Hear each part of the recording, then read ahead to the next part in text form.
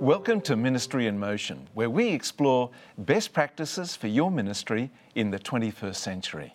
It's a real pleasure to welcome you to today's program. Today's program is for pastors, elders, deacons, anyone who's doing ministry in a local church and is leading. Today's very special topic is servant leadership, and it's part one of a special 3-series program. Now, our guest today is Dr. Gordon Beets. Gordon, welcome. Thank you very much. I'm glad to be with you today. Yeah. Now, Gordon, you've had a long history in pastoral ministry, but right now you're the president of Southern Adventist University. I've been president there for 17 years, yes. Right, terrific. Welcome. Thank you. Now, servant leadership, in many ways, that's an oxymoron, isn't it? Yes, like temporary tax increase. It's a word that just doesn't seem to make sense. Servant and leadership don't go together in our secular minds anyway. Yeah. But I think that that's a principle of leadership that Jesus gave to us in the Bible. Right. Where do we see it surfacing in the Bible when you read the Bible? Well, the most clear location is when the disciples of Jesus, James and John, come to him and say they want to be number one and number two in the kingdom. And it's in Matthew 20 to verse 21. Then the mother of Zebedee's sons came to Jesus with her sons, and kneeling down asked a favor of him. "What is it you want?" he asked. She said, "Grant that one of these 2 sons of mine may sit at your right and the other at your left in your kingdom." They were looking for positional status. They wanted to be prime ministers in the new kingdom. Jesus was on his way to Jerusalem. There was a lot of excitement in the air. Everybody thought he was going to be the new person in charge. They'd worked with him for many years, for 2 or 3 years. They wanted to be number one and number two. Yeah. And so they got their mother on the nominating committee. And their mother went and asked the question, which is kind of interesting to me. Instead of going themselves, they got mommy to go. Yeah, yeah. And it was a very pious approach, like kneeling down before Jesus with this request. Yeah, I could imagine the 2 disciples behind Jesus, behind Mary, Mrs. Zebedee, asking this question. Yeah, yeah. The world teaches us that we don't have any value unless we have a position, unless I'm a president, unless I'm a vice president. Everybody wants to climb the ladder to success, but that wasn't the way of Jesus, and James and John didn't understand that at this point. Precisely, yeah. So as far as Jesus was concerned, it wasn't so much position. What was it in your mind that you see Jesus emphasizing and valuing? I think he values servanthood. He values the person serving another person, bringing the, the grace of God to other people rather than using the grace of God to somehow feed your own ego. Yeah. And I think the disciples, they were always competing for position. When they were sitting down at the Last Supper, I want this seat, I want that seat, I want to be here, I want to be there. So it was a modus operandi, I think, for the disciples, and they hadn't learned the whole point about Jesus coming. They were comparing themselves with each other. Yeah. And times haven't changed, have they, Gordon? They haven't changed at all. Yeah. When we have a church, is your church bigger than my church? Are you preaching better than I'm preaching? Are you selling more tapes than I am? Comparing ourselves with others is not appropriate. There's another scripture that talks about comparisons. We do not dare classify, this is 2 Corinthians 10:12. We do not dare classify or compare ourselves with some who commend themselves. When they measure themselves by themselves and compare themselves with themselves, they are not wise. So each of us are gifted, I think, by God, and we need to use our gifts, our spiritual gifts, rather than simply saying your spiritual gift is what I need and comparing myself with you. So what happens when we do compare ourselves with others? We always find somebody that's better than we are. There's always somebody that can preach better than I can. There's always somebody that looks better than I do. They have a better sense of humor than I do. The strength is used by the strong. The beautiful are used beauty. The money is used by rich people. Brains are used by those that are smart. And we always lose. And so an individual who ends up living their life comparing themselves with other people is always on the short end of the stick. Yeah. It's not helpful. It doesn't develop and lead the body of Christ, does it? It's negative in every respect. The important thing is to focus on our spiritual gifts and what God has given us, to do that to the best of our ability, and leave the results, leave the position to God. Yeah. And how would you suggest that we avoid making those comparisons? That's difficult. Yeah. Because we live in a world where everything is comparison. You know, whether you're rich, whether you're poor, whatever it is, it's very difficult. And so I think we go back to focusing on who we're serving. We're not serving people, we're serving Jesus. And when our focus is on Him and He gives us strength, I think that's when we aren't worried about what other people think.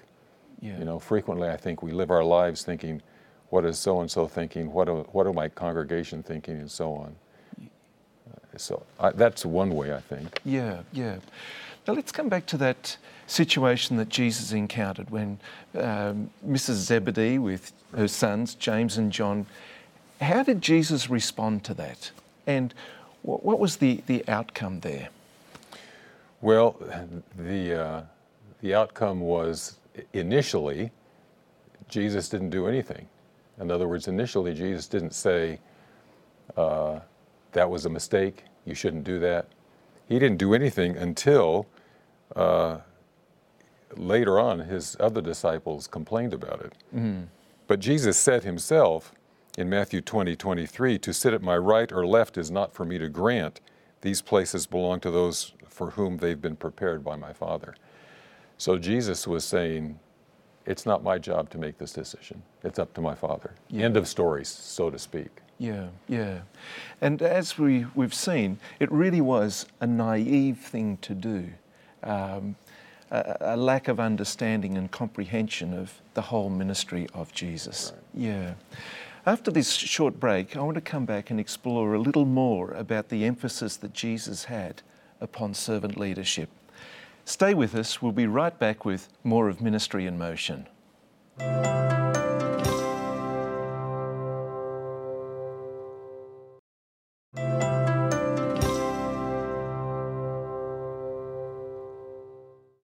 Welcome back to Ministry in Motion. Our topic today is Servant Leadership, Part 1, and our special guest is Dr. Gordon Beetz.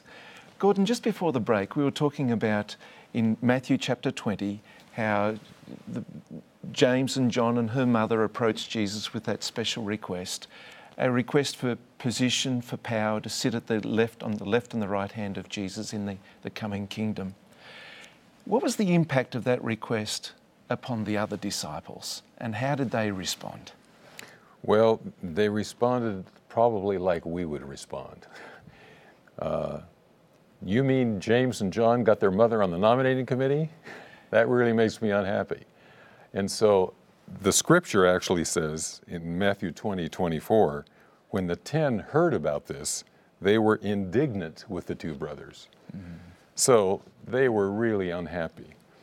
And it's interesting that Jesus didn't say to the disciples, you shouldn't try to be successful. Mm-hmm. The disciples thought that, James and John thought that they were going to be successful by being prime ministers, by being number one and number two. Jesus didn't say, you don't want to be number one and number two. Jesus basically said, it's right to want to do big things, but your methodology is wrong. The methodology of climbing the ladder to success, getting positional status, is not the way that you become really successful in the kingdom of God. If you really want to be successful in the kingdom of God, you serve others. You don't try to climb over others to get your own success. Everybody wants success. I don't know anybody who wants to be not successful. You go to work, somebody doesn't go to work and say, today I'm going to really screw up. Everybody wants to be successful. So Jesus doesn't say, don't try to be successful. He says, your methodology is wrong. There's a different way to be successful in the kingdom of God. And I think that we all need to learn that lesson. Okay. So obviously, and I agree with you, Gordon, no one votes for failure. No one says, pick me for the loser. Yeah. And Jesus' methodology was servant leadership. What does that servant look like? What's the right methodology there? Let me use an illustration, and that is that when I first became the president of the Georgia Cumberland Conference, I thought, what's a way that I can best illustrate that I'm not here in a power position, but I'm here to be helpful to the conference? One way was to eliminate the president's parking space. They had a president's parking space right in the front of I wasn't there half the time, but there was this spot, secretaries had to park in the back. It's a silly little illustration, but it's something that really communicated that I wasn't there to demonstrate my authority. The first people that I visited while I was becoming the conference president was all the secretaries in the conference. That is, those who served, because I think they're the ones that really made it work. I think there's lots of things that we can do as leaders that demonstrate we're not there to show off, we're not there to bring our own authority, but we're really there to serve the community. And I think we serve the community best when we serve those that tend to be the least recognized. Yeah. Who really shoulder the burdens of the day. And that's the picture of Jesus, isn't it? He had the natural ability to reach out to the spectrum of society. But in doing that, he certainly reached out for the least privileged, the most underprivileged and the most struggling. That's the picture of service and the servant that I get from the New Testament. There's a story about Mother Teresa. A visitor was watching her wrap the wounds of a leper. And the visitor said, I wouldn't do what you're doing for $1 million. And her reply was, neither would I. Exactly. I'm not there for the money. I'm there to serve. Yeah. I'm there to help other people. Yeah. And you point about the small things can be significant things. A car park, getting escorted to the front of a line. Yeah. Right. These types of things, they do damage the whole principle of service and equality that we're seeking in Christ. And I think that they are an indication of a person using a position for ego satisfaction as compared to using the position to strengthen others and to be an influence to others. Yeah. And it's easy to rationalize those, isn't it? Yes.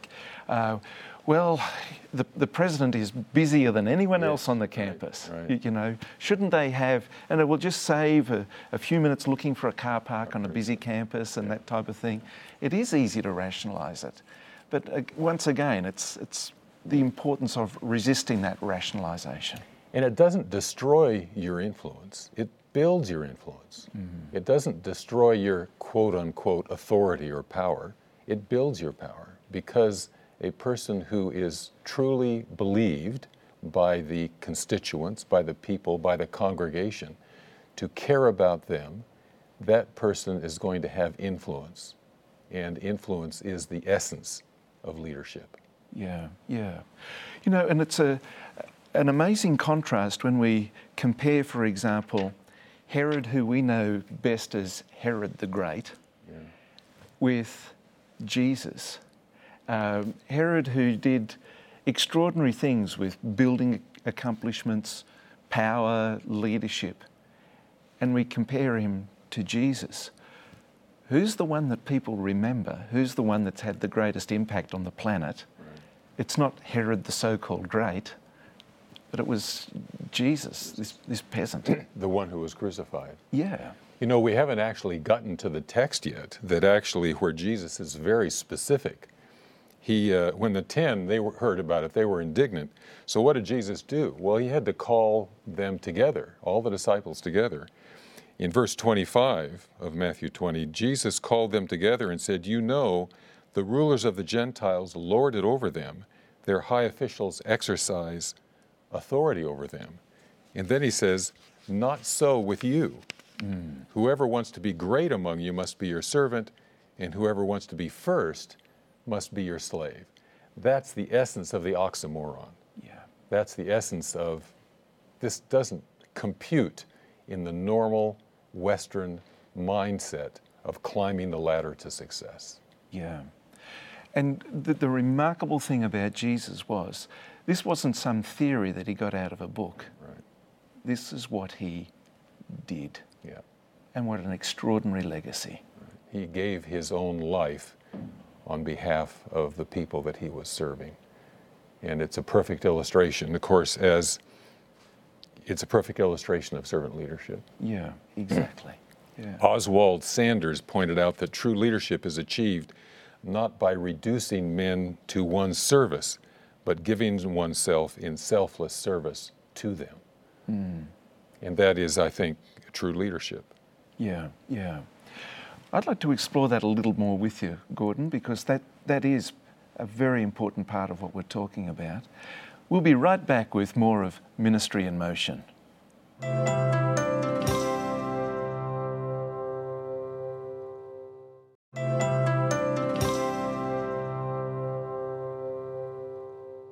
Welcome back to Ministry in Motion. Our topic today is Servant Leadership, Part 1. Our special guest is Dr. Gordon Beetz. Gordon, just before the break, we were looking at a quote from Oswald Chambers about the importance of giving oneself in service.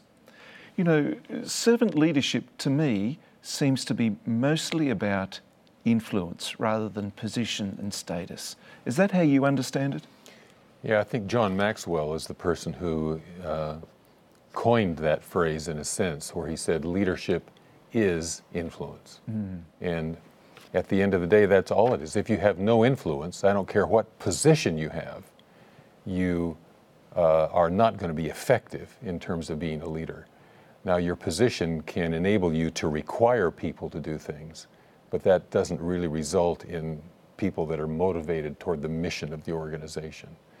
So when people believe, I think, that you care about them, you're serving them, then they will respond to you as a leader and to the mission of the organization. Right, okay. So you used an important phrase there when you show that you care about others. Right. So that care for others is part of this as well? It's part of the whole idea of you're there, again, to serve. One of the, sometimes students come to me who are theology students and say, give me a phrase or give me a counsel as I go into my church or into my work. I have 3 words I use: love the people.